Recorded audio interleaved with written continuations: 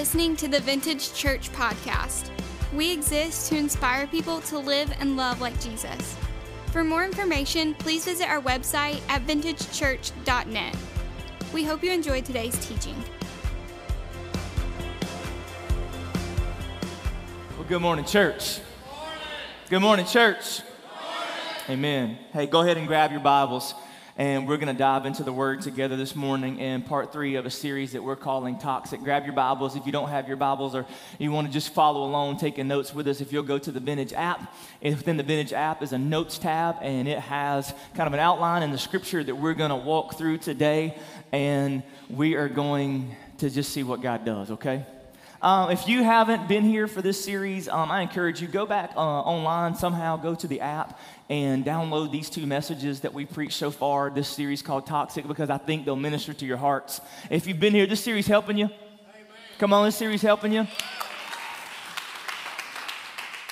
Good, because it ain't been fun for me to preach. I'm just not going to lie to you. And I've told you every week, this is a series that God put on my heart over a year ago, and I fought it. And can I be honest with you, this message today is one of the main reasons why I didn't want to do this series. Because what I'm about to teach, I just don't even feel qualified to teach. Like I've struggled with this all week as Lord, like, why are you making me preach this? Because I do not feel qualified to teach what I'm about to teach. And you know what the Lord said to me? Matt, you have never been qualified to preach a single message you've ever preached. So, why would you let that stop you now? It doesn't matter the subject. You're not qualified. Because it's about me, it's not about you. Just be the vessel. And so that's what I'm going to try to be today. Because we're talking about toxic emotions. This whole series is us trying to wrestle with the emotions that heart-jack us. The emotions that take control of our lives, and when these emotions when they get in control, when they're in charge, it's never good for us. And I don't know about you, but I've had times in my life when emotions have been what's driving me.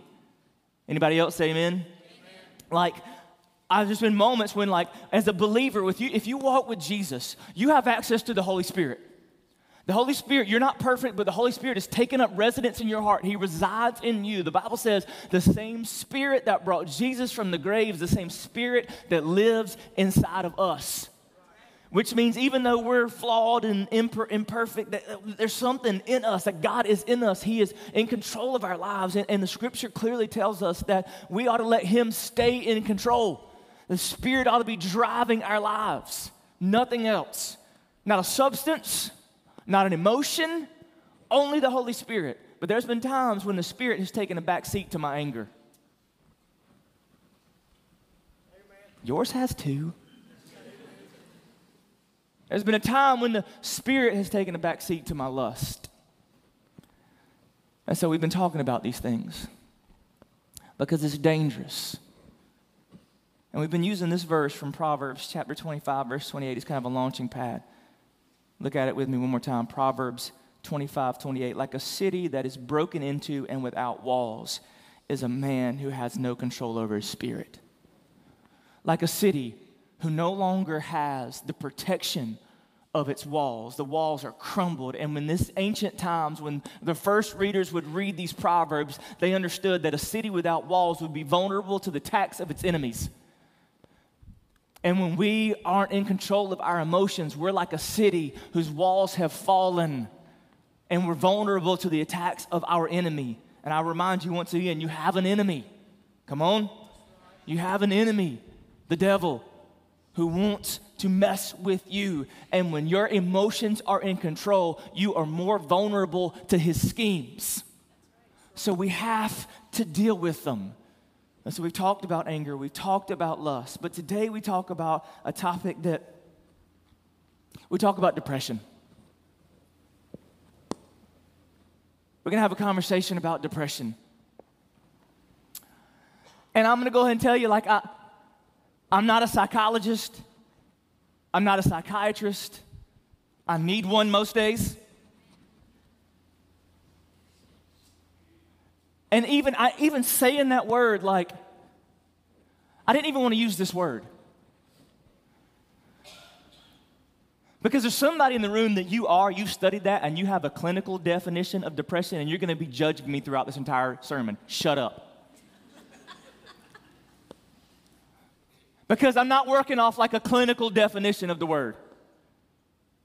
Because I understand like depression has degrees. Depression has degrees, and I'm not gonna pretend like maybe what I've gone through in my life, maybe it's not been depression. Maybe it has. Because there's some people that, and I, every week I've tried to be really open and vulnerable and talk to you about things that I've struggled with, and I really hesitate to do that today. I have had seasons in my life when I have woken up feeling sad and hopeless. I've experienced things that have just sucked the life out of me. And I'm hesitant to tell you those things that I've gone through because compared to probably what you've gone through, you'll be like, Pastor, you don't even understand. And I don't. But this is what I want you to know. Proverbs 18:14. The human spirit can endure in sickness, but a crushed spirit who can bear? Because like this feeling of hopelessness and sadness that we often go through, and that I think, there's some people in the room like you're happy all the time. We hate you a little bit. My dog got run over. It'll be okay. No, cry. You heartless person. Like some of us know those people. Like it doesn't matter what happens. Like they just seem to stay happy, right? Like there's not many of them, but like, I don't understand you people. I wish I was more like you. But there's time, like, I've told you before, like, I'm an emotional person. I told you my wife has the emotions of an oak tree. Like, I'm an emotional person, so I'm all over the place. Like, I'm up and I'm down, and I'm just, like, that's just kind of how I am. But I think all of us, or most of us, deal with depression on some degree. Come on, y'all talk, amen? Like we have these feelings of hopelessness and this deep sorrow and this deep sadness that we experience based on a lot of different reasons from time to time. And the reason why I'm struggling to even teach this is because I know probably what I have been through pales in comparison to what many of you have gone through. But you know what God has been teaching me is this: comparison will stand in the way of comfort. Comparison will stay in the way of comfort in two ways. It will stand in the way of your ability to comfort someone else because you compare your sorrow to theirs and you think they should just get over it. I'm not going to comfort them because they're really not going through anything anyway. I've been through a lot worse. Suck it up, buttercup.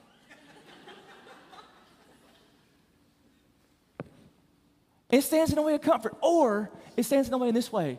We look and we know we're feeling a way that we can't explain why we're feeling the way we are, and we're experiencing this deep sadness, but we watch other people go through bad things, and so we think, there's no way I can talk about that to somebody because what I'm going through compared to what they're going through is so small, I feel stupid even talking about it, so we just suffer in silence. Comparison will stand in the way of your ability to comfort and your ability to receive comfort. And so can we just go ahead and stop? Can we just agree not to do that today? Can you stop judging me and I won't judge you? Can you stop judging? Hey, can you stop thinking right now, I know depression like nobody else in the room, and maybe you do. But when we get into this, and social media makes it worse, and it's just, we live in a culture where it's so easy to compare our lives to everybody else's lives because everybody else's lives are on display. A little too much. Can I get an amen?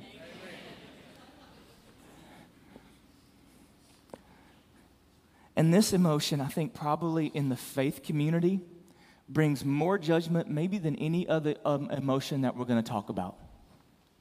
It's funny, I think as Christians, as people of faith, we are probably at times more judgmental of people who suffer with depression than we are people who suffer with lust.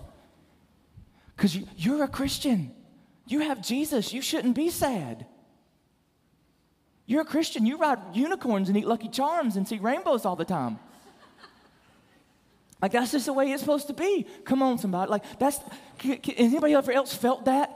If you're growing up in the church like I did, it's like if we saw somebody who was, well, you know what? They wouldn't be so sad if they had enough faith.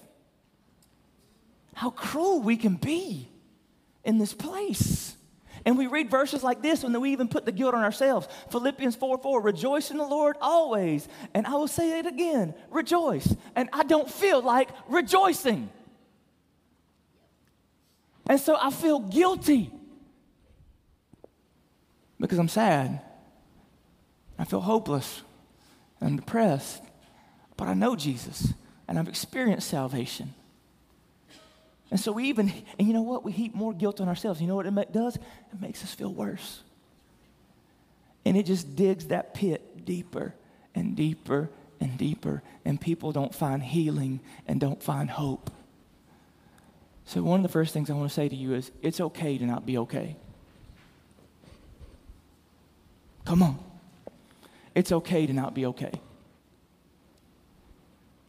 If you're in this room today, and it took everything you had just to get up and get to church, and you would love to be able to throw your hands up and worship and celebrate and scream and be excited just like everybody else, but there's things going on in your life, and we just should be glad you're here because it took everything you had just to get out of the bed and function.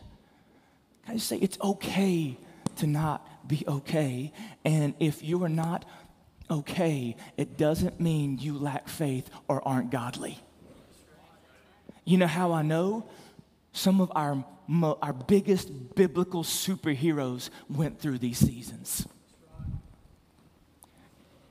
If you're here today and you battle depression and you suffer through sorrow and sadness and you question how godly you are, can I just remind you of Moses?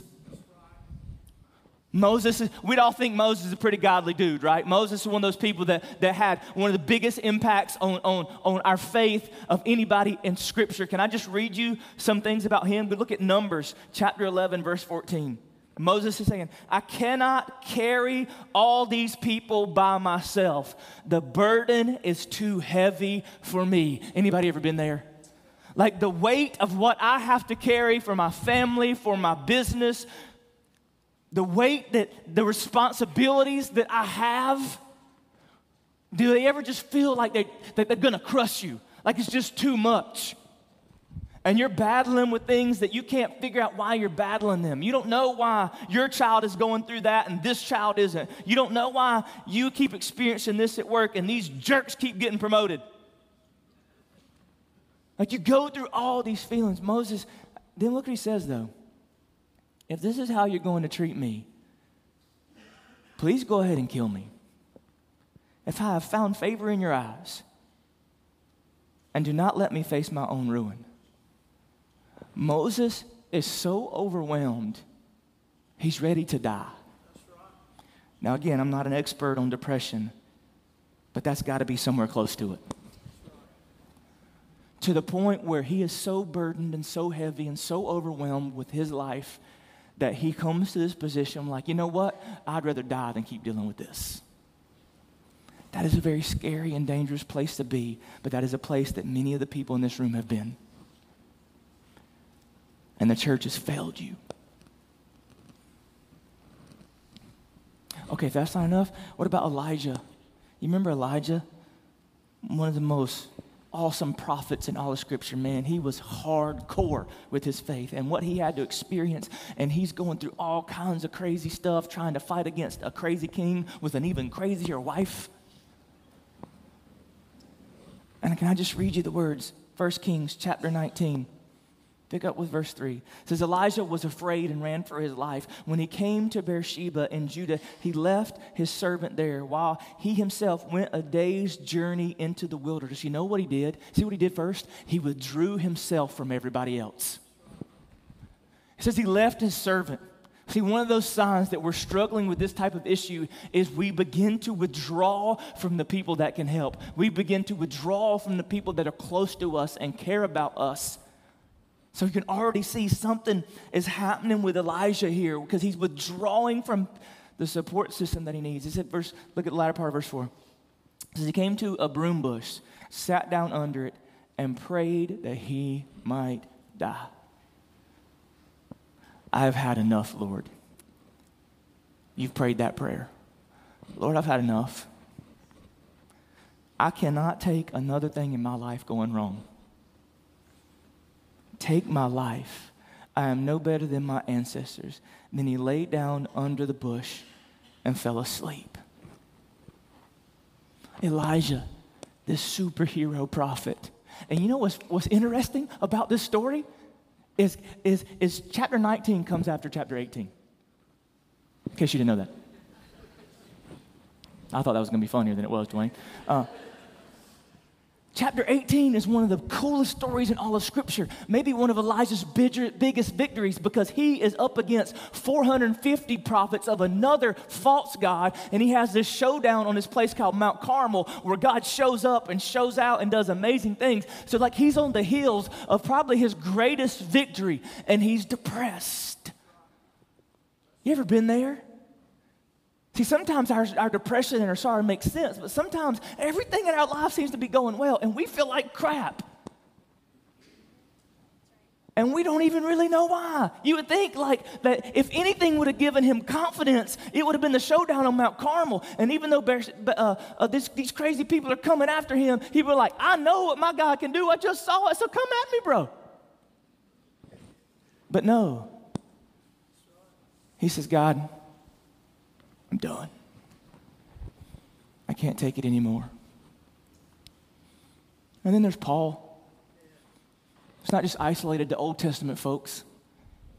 Pre-Jesus people. Look at Paul, 1 Corinthians chapter 1, verse 8.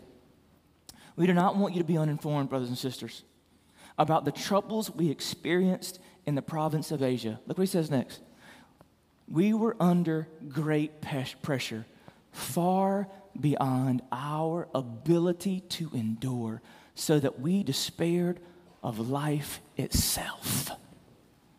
So what we went through was so intense. The pressure was so much. It was more than we could take. You've heard me say 1,000 times, the Bible never says that God won't give you more than you can handle. Stop saying that. I hear Christians say that mess all the time. The Bible does not say that. Oh, you know what the Lord says? We'll never give you more than you can bear. Bull. Every person in Scripture had more than they could bear. He says he'll never tempt you beyond what you can't escape. But as far as the calling in your life and what it takes to make it through, it'll never be more than he can bear. But it will constantly be more than you can handle by yourself, without his presence, without him, without his people. But of all the people in Scripture, we got to talk about our man David. I read the Psalms, and I feel like I'm reading the journal of a bipolar man. Serious. I mean, you read the Psalms. One day, God, you're so good. God, you're so great. I rejoice and I praise you. Lord, where are you at? It's like my own journal. You see him write things like this. Psalm 6 says, I'm worn out from my groaning.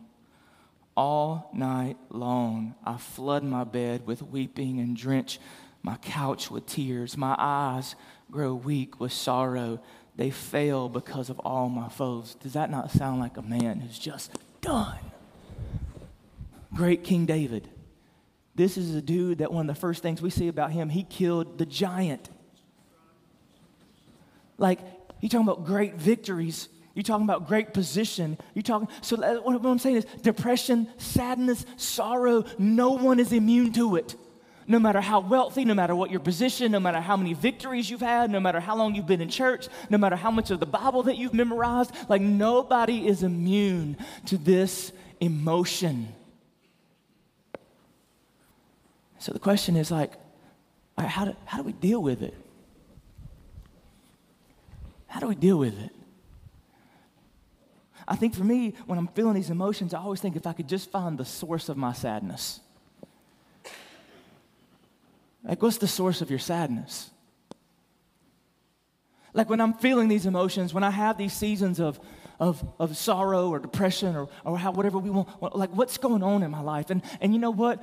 Like, I know a lot of my triggers. Like I know, like a lot of times when I'm feeling this way, most often in my life, there's been seasons where I just have unrepentant sin. Sin will always bring sorrow.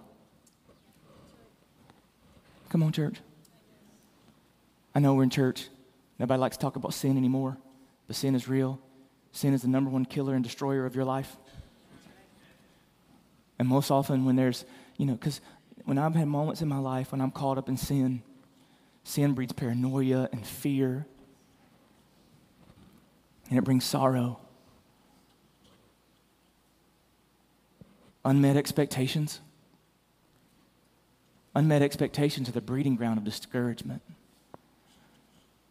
When somebody hasn't done for me what I thought they were supposed to do, and now I'm hurt. We're going to talk about bitterness next week.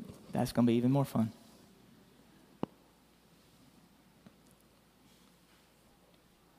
Sometimes I get my identity misplaced. Like I'm a people pleaser. I want everybody to like me. I want everybody to think I'm great. And I find my identity in that. And when my identity's misplaced, because not everybody's going to think I'm great, and when they let me know they don't think I'm great, and I take it personally. When people come to our church and then leave, and I don't know why, I don't see it as them rejecting our church. I see it as them rejecting me. And it's personal, and it hurts, and it brings sorrow and sadness in my heart. I could go on and on. Like a lot of times there's a source of your sadness. There's things that are happening. There's failed dreams. Not just broken dreams, failed dreams. Dreams that are gone and they're not coming back. There's wounds from the past that we failed to grieve. That's another thing. Grieve. Grief is a gift from God. It is not a symptom of the weak. And one of the big reasons why so many people in the church are hurting is because we have wounds from our past and we've never had the confidence or the courage or the encouragement to grieve it. Grief is a natural process that God's built in your heart. And so many of us, so the source of our sadness is a wound from 5 years ago or 10 years ago or 20 years ago that we never grieved, and it's still open and it's still festering and it's still causing all these issues, and you will continue to be sad until you have the courage to grieve. And you will say, Matt, it's been 15 years. It's not too late to grieve. And start to find some healing over that. But you know what? Sometimes you don't know how to answer that question. You say, Matt, if I could find the source of my sadness, I would deal with it, but I don't know why I'm sad. And I've talked to people, and maybe a psychologist or people, again, a lot smarter than me, like, no, you got to dig down deep into it, and you got to figure it out. But sometimes you just wake up, you're just sad, and you don't know why. David was like that. I'm glad I have the Bible to prove what I'm saying is right. Because it is. Okay? David writes this, Psalm 43:5. Why are you cast down, O my soul? And why are you in turmoil within me? See, I think there was times David was battling depression and he couldn't figure out why. Like he couldn't find the source of the sadness. He just felt the way he felt and he couldn't uncover it why. And if he could, maybe he could have found some relief. And I think there's some people in the room, like you're there. You're like, okay, like, Matt, I really don't know why I'm hurting. Not even sure I have a reason to be, but there's maybe there's just something physiologically that's happening in your body. That's a real thing, church. Come on, it is. And maybe you don't know why.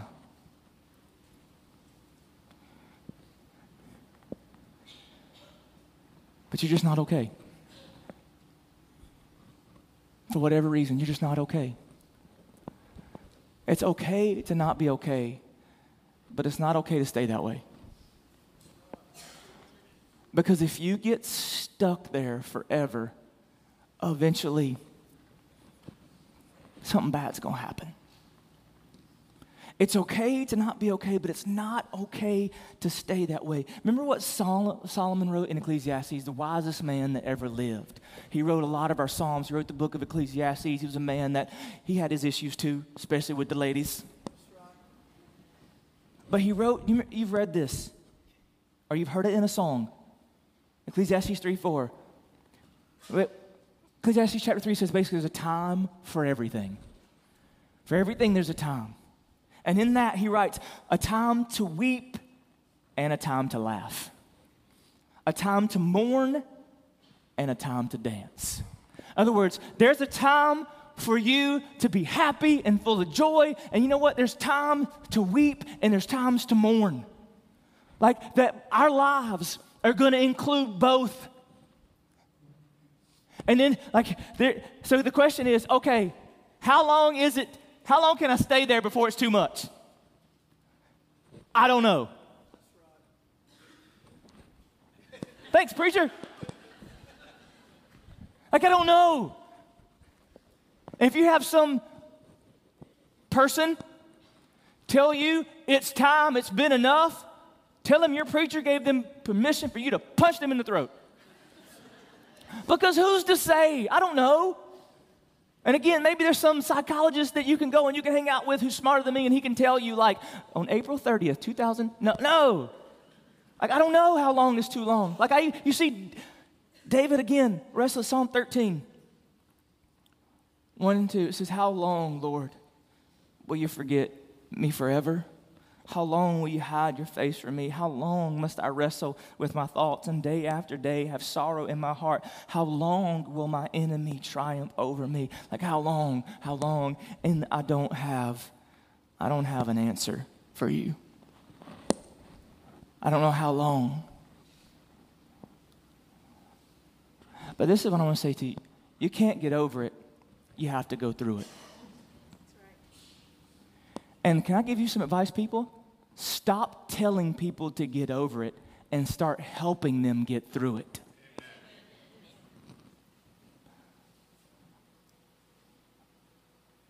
See, I've said that to people. Dude, just get over it. Just get over it. It's time to get over it. And you know how ignorant and insensitive that is? When you're going through this kind of thing, it's not something you can just get over. Now, you can just leap across. You can't get over it. You got to go through it. And I don't know how long it's going to take you to go through it.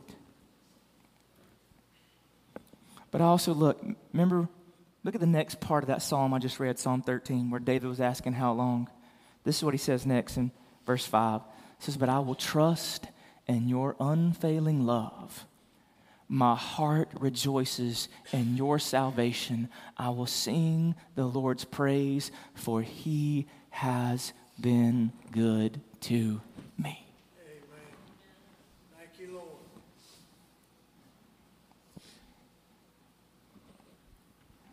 I would love for this to be the part where I give you this good action plan that'll bring resolution to what you're feeling. Because that's what I like to do. Like, that's how I like to preach. I like to come in here and give you something like, all right, guys, this is the issue, and now you do these several things, and here's the formula. But depression ain't math. It's real emotions and feelings, and today, I don't have anything to say that can give you resolution. But what I want to do is just allow you to be in his presence. And this is what God has taught me in these seasons. Because see, when you're going, one of the reasons why you feel these emotions, because you're like David, you feel like you're going through this and you're crying out to God and he's quiet. Notice how many times David says, God, where are you? Like, I'm suffering and I'm hurting and I'm in pain and I'm going through this. And you're not here and you're not speaking and you're not saying anything. And I just need you to talk to me and comfort me and come to me. And God is just silent. Don't mistake God's silence for absence.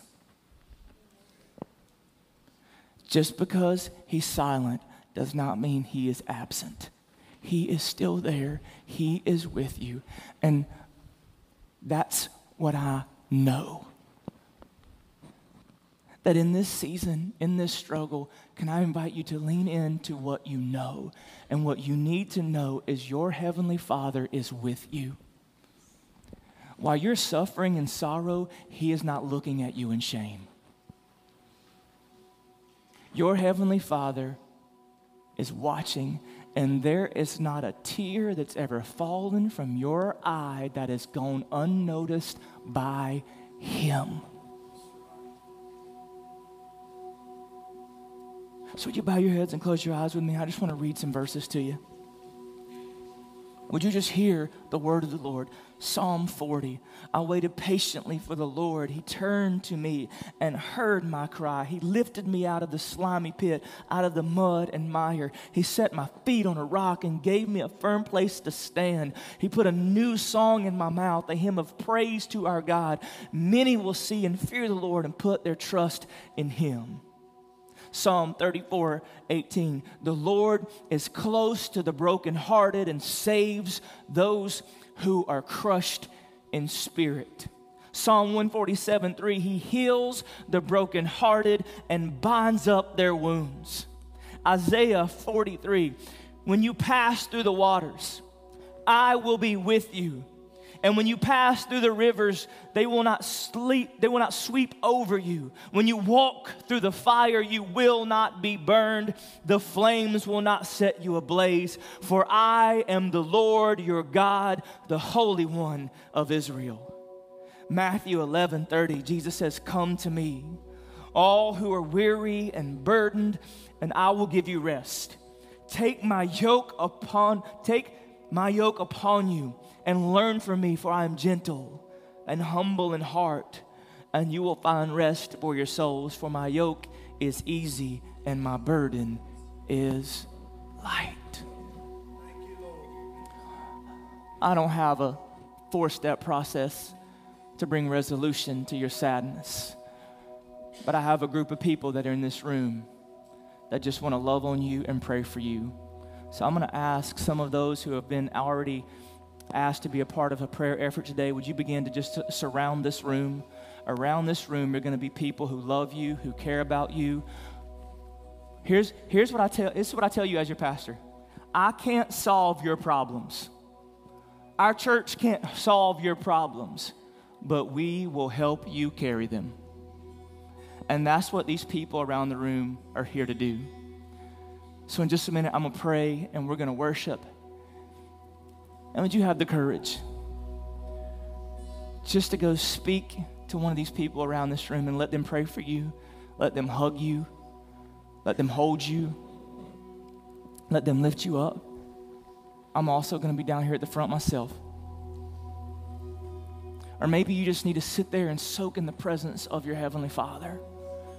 So I'm not going to invite you to stand or anything like that. In just a moment, we're going to sing a beautiful song that's going to minister to your heart. And as we do, would you just allow the presence of God to soak in him today? That you know what? You're going to walk out of this place and those same problems, those same issues are going to be there, but you know that you're not going out alone. And that you have God with you. Father, I pray right now, Lord, that you would use this time, God, to help people in this room who maybe have been suffering in silence for far too long to find hope. God, I pray that you give people the courage to get out of their seats, walk up to one of these amazing people around this room, to share with them as much as they're comfortable and allow themselves to be prayed over and prayed for. God, move and stir. Every head bow, every eye closed, just as we worship this morning, whatever you feel led. If you want to stand and sing, stand and sing. If you want to kneel, kneel. If you want to sit and pray, but take advantage of these people around the room. They are ready. They want to pray over you right now. Thanks for listening to the Vintage Church podcast. For more information, please visit our website at vintagechurch.net.